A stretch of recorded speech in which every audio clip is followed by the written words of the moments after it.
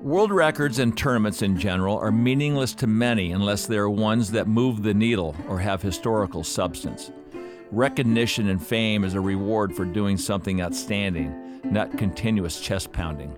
And two, I appreciate the opinions of those that frown upon both. I get it.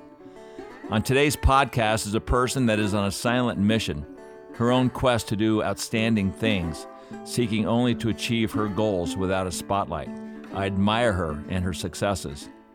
Kat Vallely is a woman whose focus is on permit and permit only. She's driven and works harder at her craft than anyone. She's caught 2 outstanding permit records this year and finished 3rd in the IGFA's Fall Permit Tournament. All men and 1 woman. She's awesome. I hope you dig it.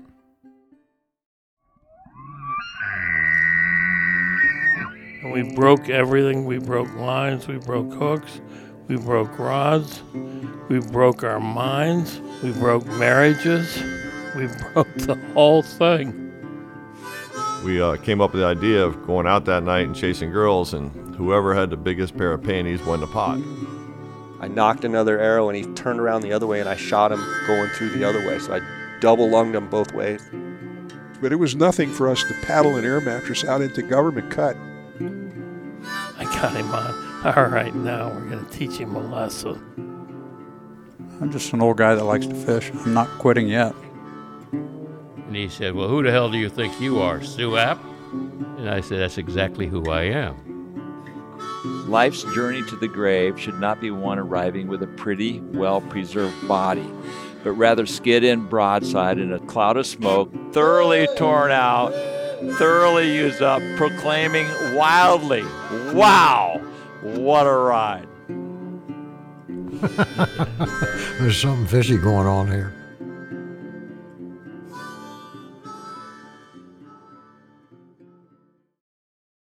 All right, Kat, it's great to have you on the show. And obviously, I've seen you every time I walk into the angling company, this very modest, quiet person doing what you do. But yet this year, you've had a huge voice in the world of permit fishing. And just to highlight that, this year you've caught a new world record on 4-pound tests, a permit that is now 9.5 pounds. You caught a 6-pound world record permit, which is a 21-pound fish. The fish before that was 9.5. And you got 3rd in the IGFA permit tournament against all the guys. Yeah. I mean, hallelujah, right?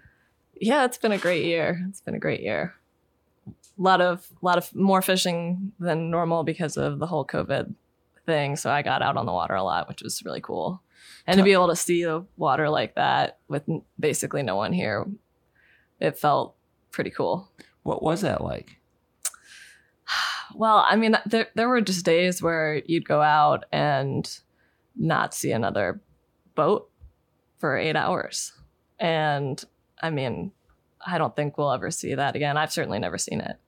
But I fished with Simon Becker, and he told me that fishing down here during that time was kind of like fishing 25 years ago when he first started.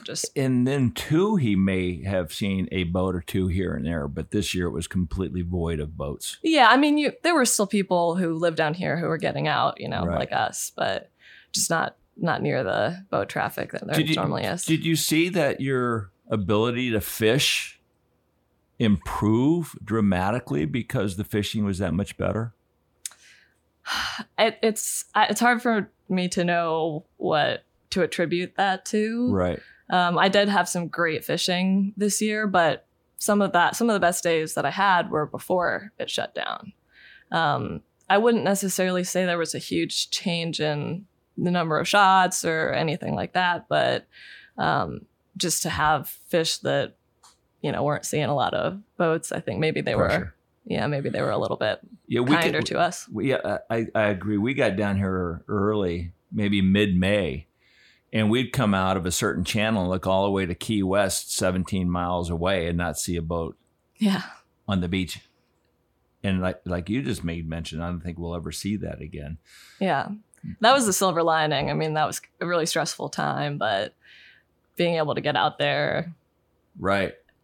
There was definitely a awareness while it was happening that it was a amazing opportunity to see surreal. the fishery that way. Let's talk about your fishing. Did you grow up fishing with a father that introduced you to the sport, to the outdoors in any way? I grew up in Pennsylvania, and we lived in the Appalachians, and so we were definitely outdoors a lot, but we never really fished. My dad was interested in fishing, but the few times that we went fishing were kind of sitting there waiting for something to bite, which I just didn't have the attention span for. Right. But I would catch frogs and stuff like that, and I loved being outside, but I never fished. And I see you, the little that I know you, you're kind of maybe like a tomboy, possibly, when you were growing up. You weren't afraid to get your knees dirty out there playing No, definitely on the playground? not. Grass stains all over the place. What were your passions back then? I loved to just play outside. When I was a kid, my brother and I had a pond across the street, and we would go and catch frogs and tadpoles and stuff like that. Would you touch the tadpoles and Of frogs? course, yeah. Yeah. So but good for you. Yeah, I and know then a lot of the guys that wouldn't do that. Nikki. Well, yeah, we had a lot of fun doing that, and then I was interested in sports and music and stuff like that. What kind of sports? I did field hockey, soccer, and then in high school I ran track and cross country. Wow, real athlete. Yeah. Was it hard to pick up fly fishing, and when was that, and how did you get involved with throwing the wand? So I moved down here in 2013, having never fished before. And my dad introduced me to Nathaniel because he was a customer of Nathaniel's at the shop. And in what way? A customer? He was just He's a fisherman? Yeah, Your dad he had moved down here when he retired. Okay. So I came down to visit, and I was at a point in my life where I was feeling I was adrift. I graduated from college. I didn't know what I wanted to do. Were you depressed in any way? Yeah, I mean, I felt I was feeling kind of lost, and so I came down here for a visit, and my dad encouraged me to move down here. Well, obviously, was it love at first sight? Oh, I don't know about that. I mean, I thought he was cute, but Shortly thereafter. Yeah. But obviously, he wanted to see more of you. That's why he was inspiring you to move down here. Yeah, I think so. Yeah. And so my dad introduced me to Nathaniel.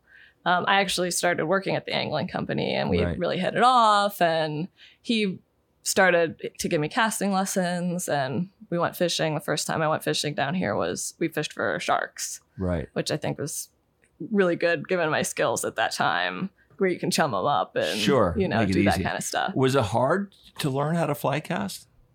I mean, you're an athlete. I would think you might be able to pick it up fairly quickly. don't know that I was a great talent to start out. I definitely had a lot of Great instruction, great instruction. for sure. And, I like to think that I follow directions. I attribute a lot of my early success to the people who were there to help me, people who, like Nathaniel, who taught me how to cast, and then the guides that I was fishing with, who are just amazing, giving me opportunities that made it so Very that few someone people with have. my skill set, which was not great, could still have success. I could see your learning curve being quite steep, being the athlete that you are and the great people that you had supporting you and teaching you. Yeah. How long did it take you to start catching fish? And was there a light that went off? Like, they kind of led me to this, but I really dig this. Do you remember that moment? Yeah. So honestly, I think, so I fished a little bit for about 2 years, and then I fished in the Del Brown just kind of as a fluke, because one of our customers and friends, Ted, couldn't make it. So we gave him store credit at the shop, and I fished the tournament. Oh, how cool. And that was the first tournament I've ever fished. And I caught my first permit on the last day of that tournament. That's and crazy. Who are you fishing with? With Drew DeLashman. Okay. And oh my gosh. Were you overwhelmed? Yes, I was freaked out. I couldn't believe it because everybody had been telling me how hard these fish were. And when we caught that fish, and I was feeling kind of bad about myself because the second day of the tournament, I caught one bonefish. And, you know, I was starting to feel like, yeah, man, I'm looking pretty bad right now. You're feeling maybe a little bit over your head and possibly embarrassed that you were actually in a tournament with the guys and you never cut a permit.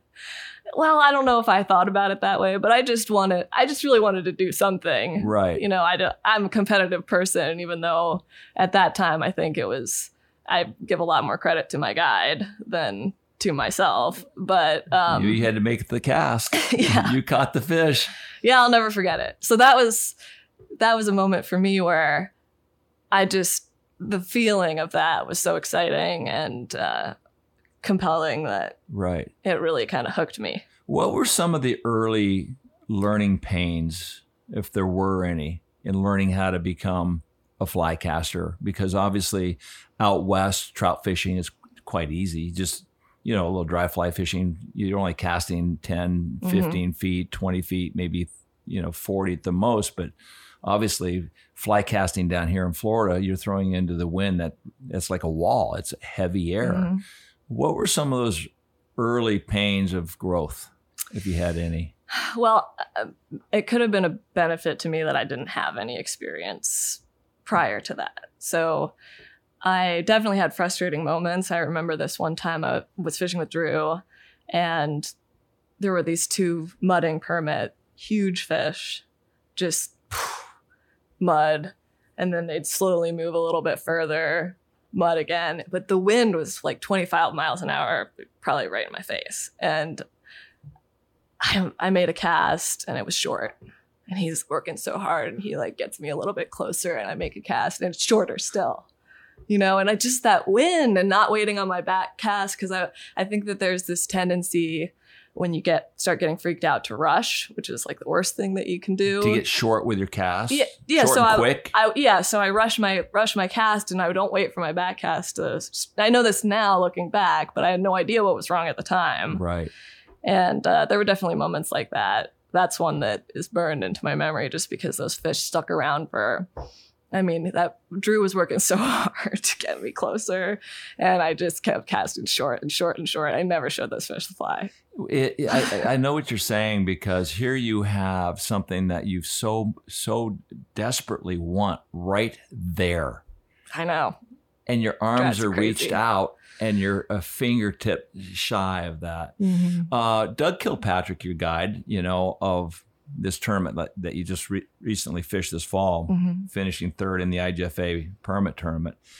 He says that you have improved more than any of his anglers he's ever worked with. Wow. He says that you work harder than anybody he's ever had on his boat, any of his, clients. Tell me about your work ethics today. Well, I practice a lot, and I think part of it is that there was a time when I wanted to, I had these goals, like my goals are to win a permit tournament and to catch these records. And I don't know, I just wasn't taking an active enough role in achieving those goals. And there was just this moment when I realized like, I need to be spending more time practicing. I might not be able to fish, X number of days a year where I'm out there practicing this live, so to speak. Right. But I can go to the park and practice. And so I started kind of at the beginning of this year in earnest, just practicing a lot, like maybe 4 or 5 days a week. I go to the park and I cast. That's a lot. And even just a month of doing that earlier in the year, I could see a huge difference. But here's my question. When you go practice in the park, a lot of people will go to the golf range and practice, but without the understanding of the techniques and tactics, they're just refining bad habits. Oh, yeah. So when you go to the park and practice, you have a good understanding of what you're trying to refine. Is that key? I mean, is that I think so. True? And for me, that comes from having Nathaniel to come in. What I'll do is, I'll practice for a week or two, and then Nat will come with me. Right. And he helps me figure out the difference. Yeah, what is going wrong here?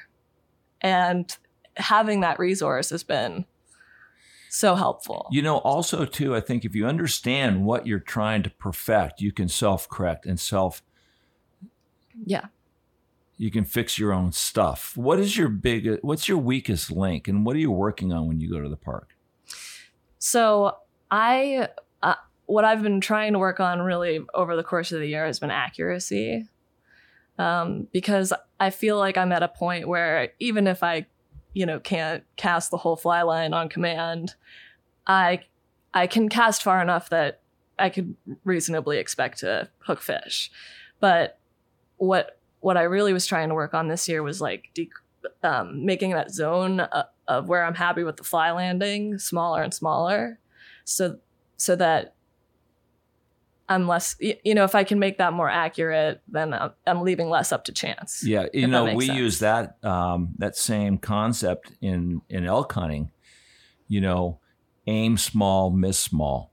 Right. Because if your target is this big, you use that as your target, and if your arrow hits over here, you still hit your target. Mm-hmm. But if you're aiming for a hair and your arrow is this far off, or like you're practicing your casting, at first your target might be realistic. It might be like the top lid of a trash can. Right. Then you start getting that smaller and smaller. I mean, I see this photograph of you up on the wall, which is a beautiful photograph of black and white. And I can see that you got the nice big haul and your stroke is all the way out in the back. Do you work on your backhand cast as much? I do work on it. I wouldn't say that that's the biggest part of what I'm practicing, but I have tried to get better because there's a lot of shots on that side. Right. Yeah. And the wind's coming right to left. Yeah.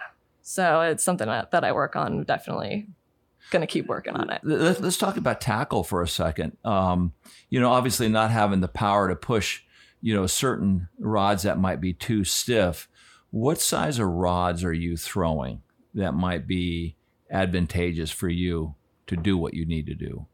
Well, I have, I'll cast a 9-weight for permit mostly if it's not windy, but I'll use a 10-weight if it's really windy. Right. I just like the way I can feel a 9 more, there's just this, I just love that weight more because of the feel than anything. Right. It bends a little easier. Yeah. And I feel like with those rods, the lighter rods just give you a lot more feedback that you can feel while you're casting. It's interesting. I always have associated the similarity between shooting a bow and arrow and a fly rod. A lot of people don't understand about that short shot.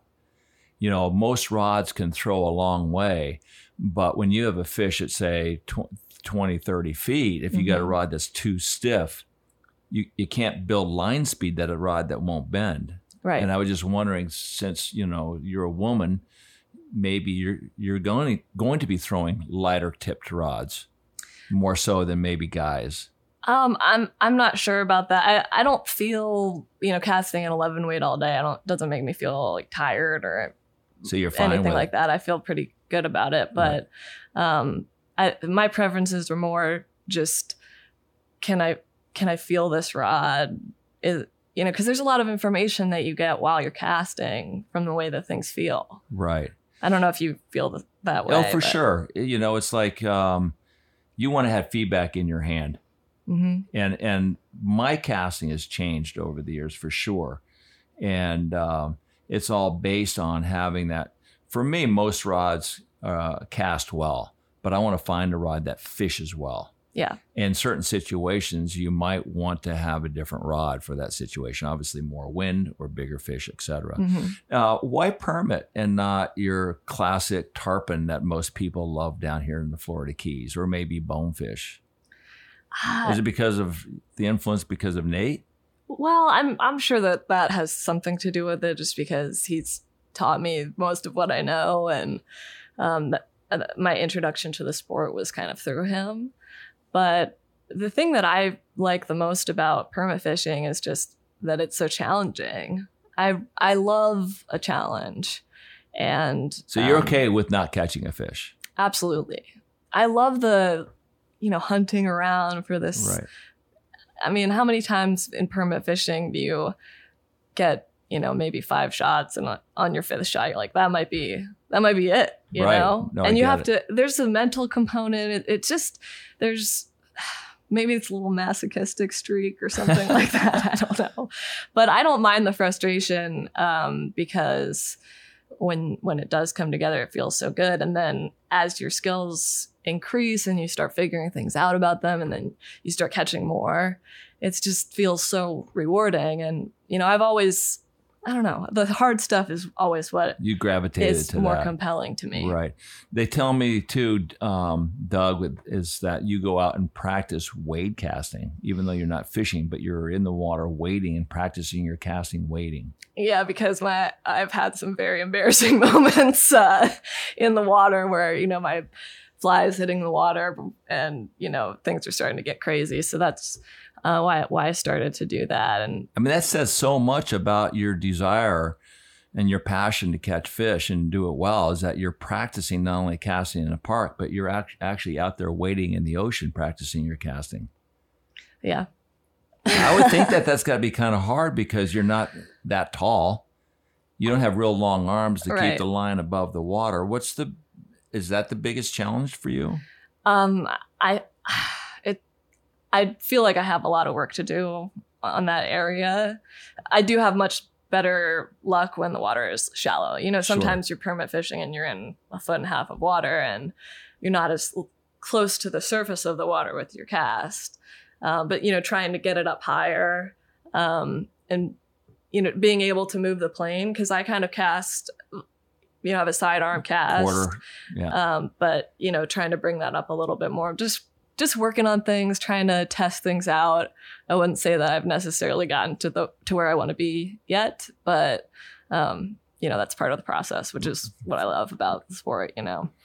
The tournaments. So you got into your first tournament and then you caught one. Yeah. And Doug says that not only do you practice more than anyone, but because of your passion and because of how good you are and through your practice, that you will win one day. So you're talking about winning these tournaments. When did you think that, yes, I can compete with these guys and I know I can win?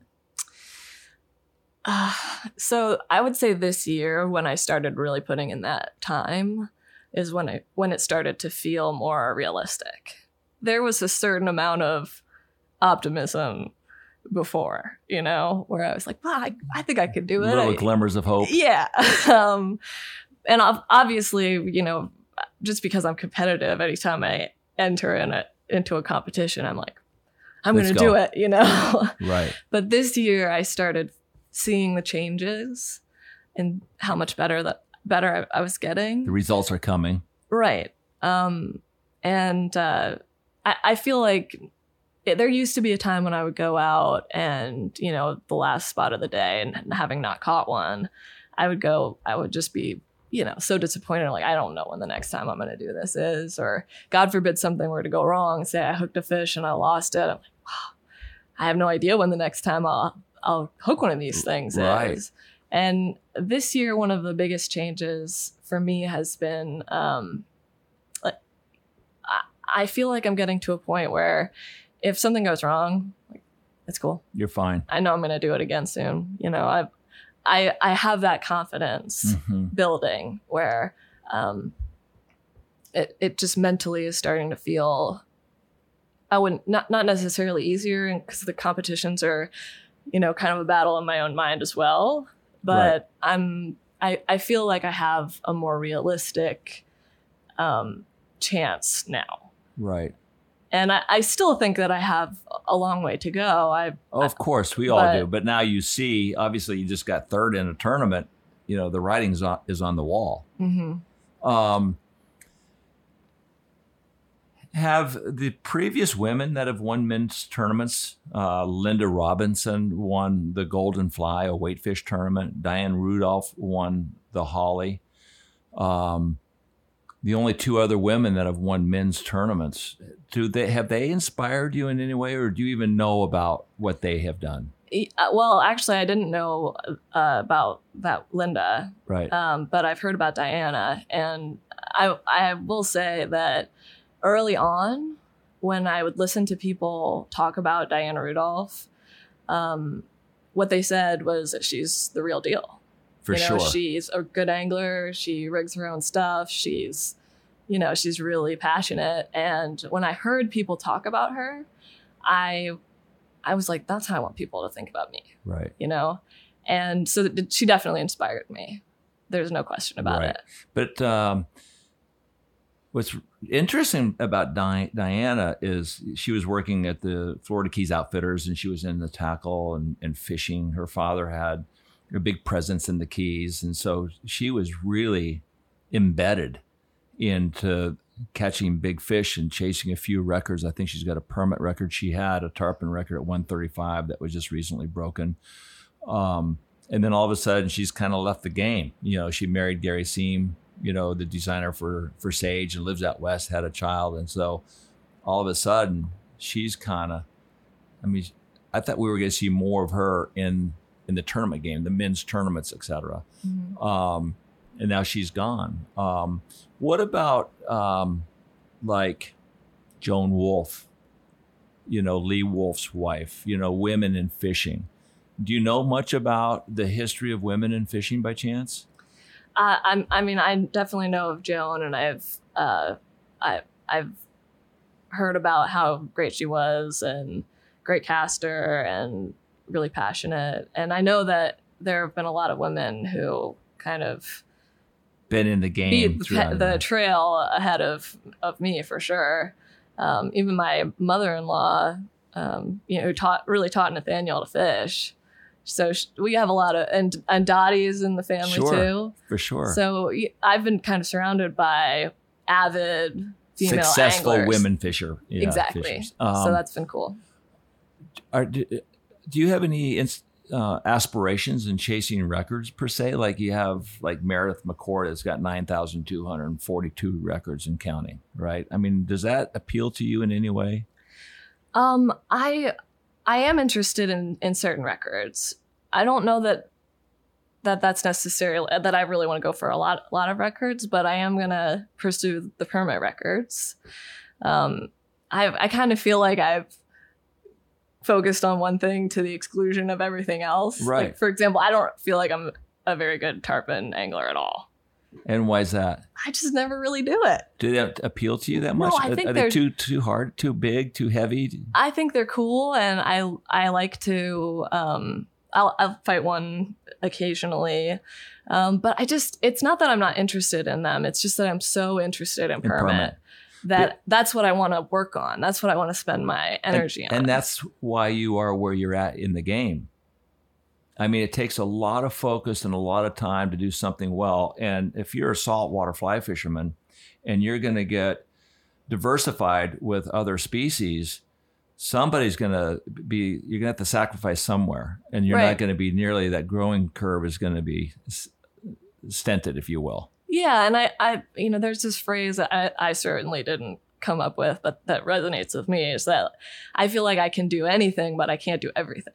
But you're going to do that one thing well. Right. Right. I pick the things that are the most important to me, and that's what I spend all my energy doing. What's your next record you are focused on?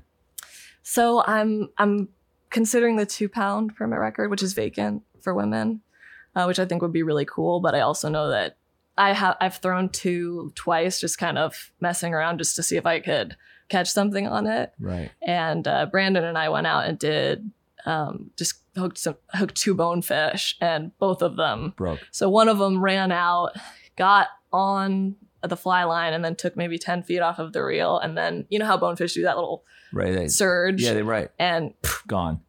And then the second one was right on the hook set that I broke it off. So I know it's going to be like an order of magnitude harder than the 4, but it would be really cool. For sure. What kind of coaching does Nate give you for this light tippet record quest? He's given me a lot of great rigging suggestions, taught me how to tie the knots. So you tie all your own bimini. I tie my leaders. The cobras. I don't tie cobras. I tie a Hufnagel for the shock.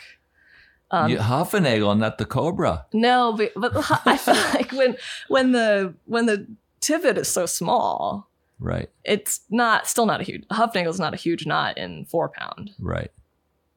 So is that a slap in the face to your husband? No, I don't think so. Yes, he says. But he taught me how to tie those knots, and I can't tell you how many times I can't understand why this darn knot is not working. Right. And he's like, well, that's because, so he's provided invaluable advice on rigging and stuff like that. Do you practice pulling on scales by chance? I have done that. Nathaniel and I usually when I start looking at a line class record. So when we started doing the 6, we rigged 6-pound up, we pulled on it, and tried to break it basically. Right. Just to get an idea where the breaking point was. Exactly. And the way that I've done it, I'm not sure what I'm going to use for the 2-pound because the reel needs to have like super light drag for it. For sure. But for the 4 and the 6, we were using a Mako, and I was calibrating those. So I would rely on the drag totally. Normally when I fight a permit, I do kind of use my hand on the reel. For sure. With 16 because... Or pinch the fly line. Do you pinch the fly line at all to inspire drag? I do. Well, or just I palm the reel. Palm the reel. And so what I decided to do is not touch the reel at all, just trust my drag. So we, set calibrated the drag, so I knew exactly what a 1/2 pound was and a pound was, and then just trust the equipment. Now, do you mark the drag on the reel with weight, so you know exactly where that mark is? We use a Boga grip, make a dot. I had marks for a 1/2 pound, a pound, and 3 pounds, and I never used 3. Right. Interesting stuff. What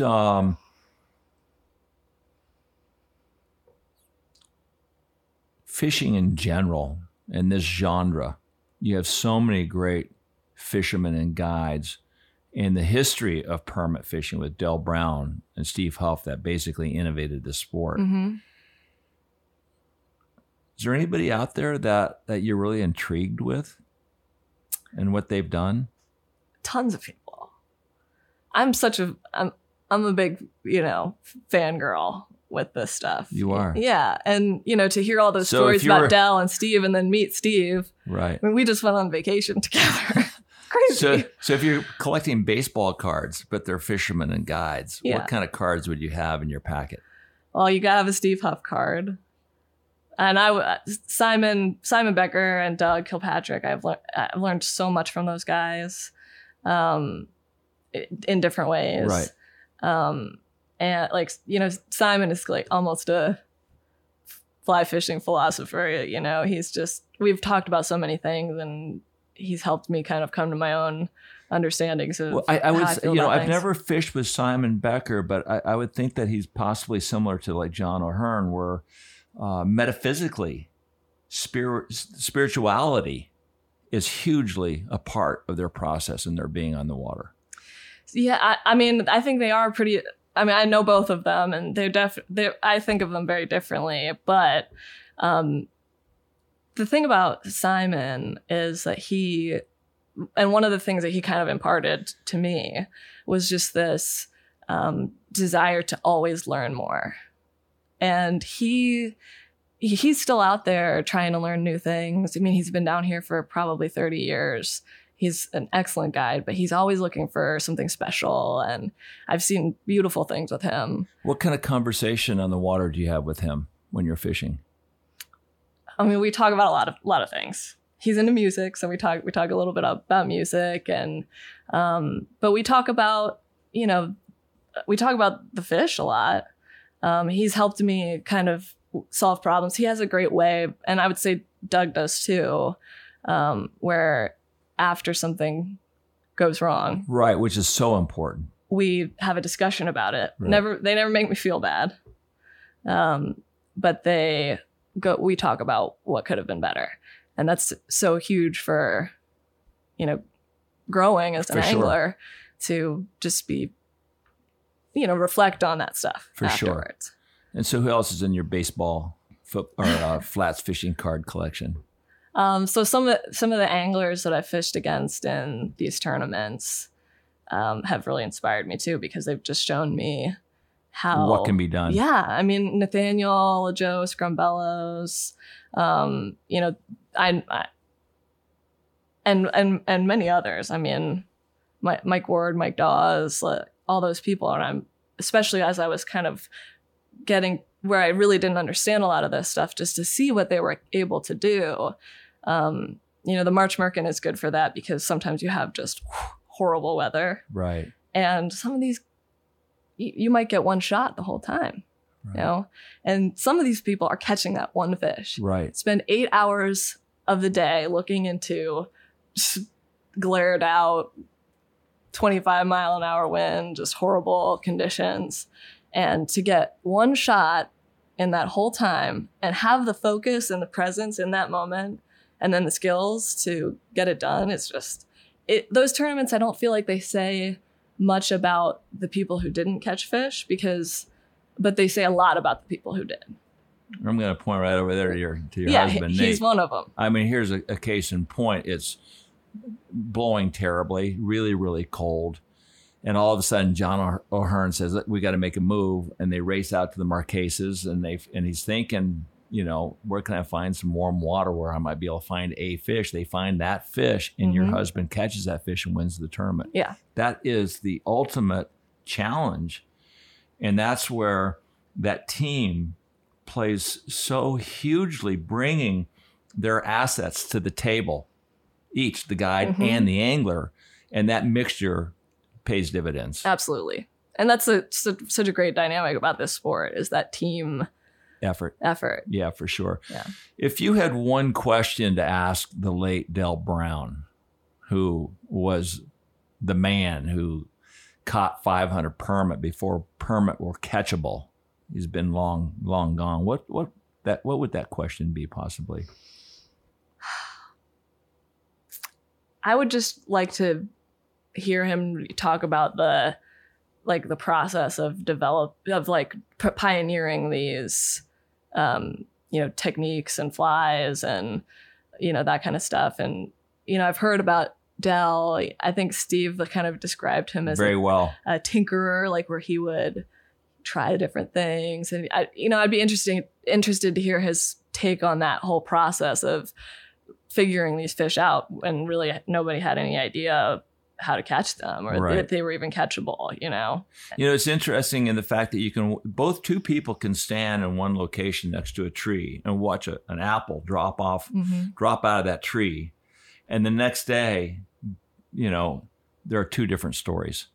Yeah, exactly. It'd be interesting to see his So how do we take on believe that. in the Bible after all these years, But yes, listening to Steve Huff talk about the years of the innovation of the Merkin, when no one was out there fishing for permit, and what they did with that fishery. And now everybody's out there refining it at such a large, level of success. Yeah. But anyway, kudos to you.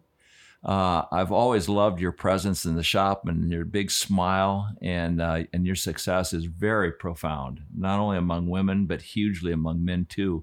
And you've got this fishing world that's looking at you going, Kat's doing it. Well, I don't know. So congratulations. Thank you. Yeah, you're very inspiring to a lot of people. Thank you very much. I love it when work ethics and convictions are rewarded. If Kat ever wins, and many believe she will, I'll be applauding among the loudest, just like when Linda Robertson and Diane Rudolph won against the men in those 2 tarpon tournaments. If you enjoyed this episode, please do us a huge favor and give us a review on Apple Podcasts. If you'd like to see more content or behind the scenes, please follow us on Instagram, Facebook, and YouTube. We'll see you again soon.